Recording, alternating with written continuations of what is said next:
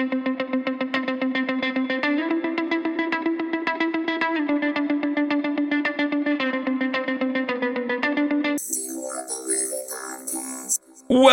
to Actor Spotlight. Today we are talking, and by we I mean producer Phil and I, we're talking about, I'm going to get this wrong, James McAvoy. There's no L in it. No, not Mackle. McAvoy. It's not Macklemore. Well, there's a golfer named Rory McIlroy. Oh.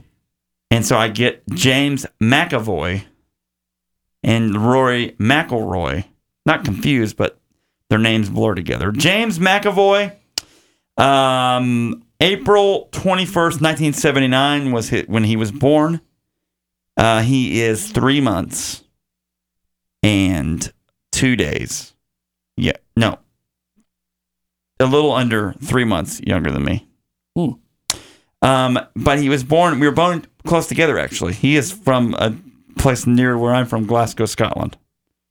So we're similar. Wow, you've really let your accent slip. Yeah, I have definitely changed it up. And he lives in London currently. He is, was married to Anne Marie Duff. Now they are divorced. They were married for 10 years. That's pretty long. And they have a child together. Yeah, how about that? That's actually a really long time in marriage years. No doubt about it. When they first started, he worked at a hot dog stand. And then he got big, and I'm just joking. I don't know. I don't know why they broke up or where he was at when they first started. But James is a pretty big actor. I mean, he's done a lot of stuff and a lot of things you all know him from. And particularly this week, we're going to be talking about Dark Phoenix, the end of an era. And it's an end, that's for sure. That's for sure. Stay tuned for our thoughts on that. Yeah, we'll come back after a bit with that one. But first, let's talk about James McAvoy. What McAvoy? I'm gonna get this wrong the whole time. James, what's your first thoughts when you think of James? If we played some word recognition, James McAvoy. What's the first thing that comes to mind? Honestly, I immediately think of Split. Have you seen Split? Yeah. So that's his signature piece, huh? I mean, for me, it is. Like, I'm sure a lot of people have seen him in like a dozen movies before he did Split. But for me, even though I had seen him as X-Men and stuff like that before, I don't know that I'd seen him in much else other than X-Men, to be honest, before he did Split. But Split is one of the most amazing, like, Oscar-worthy performances in the last 5 to 10 years for me. Like, I'm just amazed that he was able to pull it off the way he did. I thought he did a good job acting in that as well. So, I mean, that makes sense. Obviously, he's Professor Xavier, the newly minted, as far as that goes, the newest mint of Professor Xavier. But for me, Sir Patrick Stewart, is kind of the quintessential Professor X movie version, wouldn't you say? Yeah. For you, even? Is that way? Yeah, I probably like them about equally. Like, I think both are phenomenal actors. Maybe Sir Patrick edges him out just by a little bit, but maybe that could be nostalgia. I don't know. I mean, I was pretty young when those.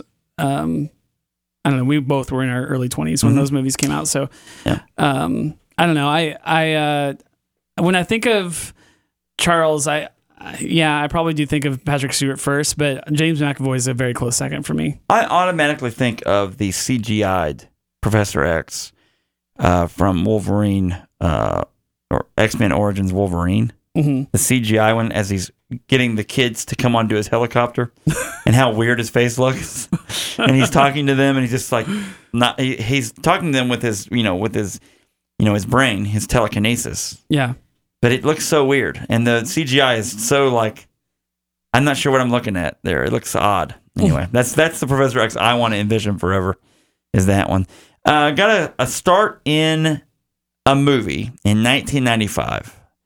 A very not well-known movie called The Near Room. And from that point on, did a lot of different stuff. He was in a movie called Wimbledon with Paul Bettany. That was in 2004. Before that, we have some others like Regeneration with people that we don't really know that much. And then he Bollywood Queen, no, not as much. Probably Wimbledon's the first movie that anyone would know him from, technically speaking. And then Narnia.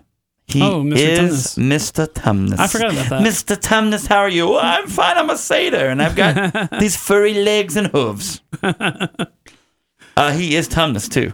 So for a long time, whenever he became Professor X, I was like, "It's Tumnus. That's not." Yeah, I forgot all about that. That's not him. And even when he was in, Split, a little bit, but still, he really had become a big deal when it came time for that sort of stuff. He's in The Last King of Scotland. Again, did he reprise his role as Tumnus ever, or was he just Tumnus once? Just Tumnus once, I believe. And then he was in The Last King of Scotland, becoming Jane. Wanted, he's in that one. It was an action movie. And then Romeo and Juliet, he is the title role of Romeo. And then The Conspirator, which is a Abraham Lincoln based movie about the assassination of Lincoln. And then he became Charles Xavier, Professor X. So I guess he has been on this podcast before when he was doing the Romeo and Juliet. Oh, well, was he though? The sequel that we did. Yes, he was in. Was he even in that though? I don't think he was in that. Sherlock Gnomes. Yes, he was. What was I thinking? I don't know. So he has been on this podcast before.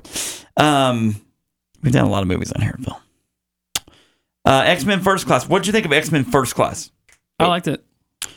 I liked that they were able to take it in a different direction. Like at that point, we'd had the X3 movies. We'd had X-Men Origins Wolverine, right? Before, especially after X-Men Origins, we're kind of like, all right, let's see something new. Like Wolverine was kind of a letdown for a lot of people, and so I was actually kind of refreshed to see a new cast, and I thought a lot of the new cast members were really solid. So I was all in, and honestly, like Days of Future Past, like I really liked that one too. Me too.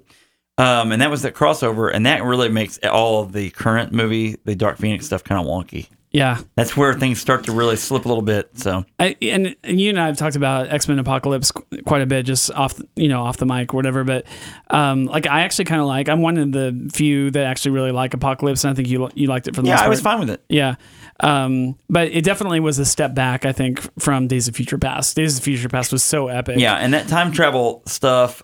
Bishop is in that movie. Is that correct? Yeah, I think so.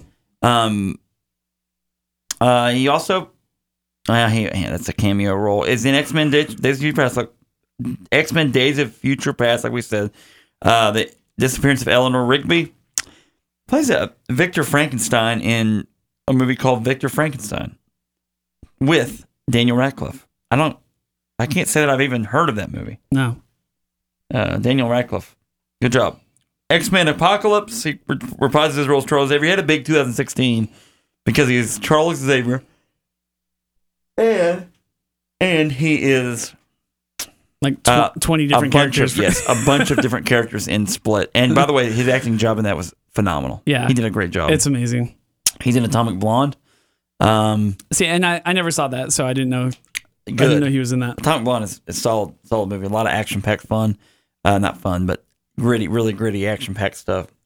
We've had the author of the book, Coldest Night, on their show before. Yeah. So go back in the archives and listen to Anthony Johnston talk about The Coldest Night and talk about Atomic Blonde because he has a producer credit on that movie. Sherlock Gnomes and Deadpool 2. He makes a little brief cameo at the very end or during it. Not in the end, but a brief spot at the X Mansion. He's in Glass, where he reprises his role from Split. I've yet to see that. I need to. And obviously he's in Dark Phoenix as well. So, TV-wise, he was in Band of Brothers, which that's a big one. Just one episode of that. 13 episodes of the TV show Shameless. And that's really it. Once he got into Watership Down. Once he got into movies, he kind of let the TV stuff kind of slip. Yeah. And now he has acted a lot on the stage as well. Oh, wow. The Tempest, West Side Story, Romeo and Juliet, which is appropriate because he was been Romeo and he's also been Romeo. Beauty and the Beast, Let's see. 3 Days of Rain, Macbeth. He played Macbeth in 2013. That's a big deal. Pretty boss right there. And then let's talk real quick. Let's go to the trophy case. And let's talk about the things he's won. Okay. Here's an award I've never heard of before. On the Alliance of Women Film Journalists for the movie Atonement in 2007, he won with Keira Knightley Best Seduction. Yeah, that's real. That's a real award. What? Okay. He won a few awards for Split. As far as different things, Kids' Choice Awards, he's never won one, but he's been nominated several times. Was he even nominated for an Academy Award for Split? He was nominated. He won the West. He was nominated for the North Texas Film Critics Association for Split. His actor nominated, didn't win it though. He lost out to Pistol Pete's hot sauce there in Texas. Texas Pete's, give it a try. And sorry. Let's see. I'm looking for it. No, I'm not seeing it. Yeah, I don't think he was. People's Choice Awards, X-Men First Class. I'm looking at the best actor nominees for that Oscar in that year, and it was Andrew Garfield, Hacksaw Ridge, La La Land, Fences, Manchester by the Sea, and Captain Fantastic. So, like, he was not nominated for Best Actor. That's kind of amazing to me. Technically speaking, his movie Atonement, is the most heralded movie. I'm saying awards-wise. Now, Split, he was nominated a bunch too. So, I mean, they're kind of a neck-and-neck sort of tie. But Atonement and Split are considered his two biggest things. The Last King of Scotland also got him some nominations for different awards. But these are all, like the Golden Globes are probably the biggest awards he's been nominated for, and that was for Atonement in 2008 for Best Actor for a Motion Picture Drama. People's Choice Awards. Yeah, so I'm not really seeing anything. Now, he did get nominated for Best Villain, Choice Movie Villain in the Teen Choice Awards for Split. Excellent work. Anyway, there you go. That's the trophy case. Let's close it right here. We gotta get that thing fixed. Trophy case. Well, there you go. Anything else about James McAvoy? Our friend, James McAvoy. I'm very interested to see where his career goes in the future. I think he's already one of the greatest actors of our time. Like, I would put him easily in a top 10, maybe top 5 of now actors. There's a lot of actors that I think have kind of come and gone. Like, they've kind of waned as far as, like, they have a great movie followed by a terrible movie, that kind of thing. I think for the most part, I mean, maybe Present Company excluded with Dark Phoenix. Dark Phoenix, even though as bad as we think that movie is, it's not his fault. Like, he's a great actor in that movie. I really think that he will go down as one of the best actors of this time period. So cool tools. It's unfortunate that he was in such a bad movie. Well, we will see about Dark Phoenix. We're excited. I'm excited. Please be excited. To talk about Dark Phoenix this week. So, folks, thanks for coming into the Actor Spotlight. We're going to turn the light off now, and then we're going to go talk. Let's talk about the movie right after this. See you soon. And remember, just because it's in the spotlight doesn't mean it's not James McAvoy. I'm not sure. That's not really a good catchphrase. I'll come up with a better one for this show. See you soon. Bye-bye.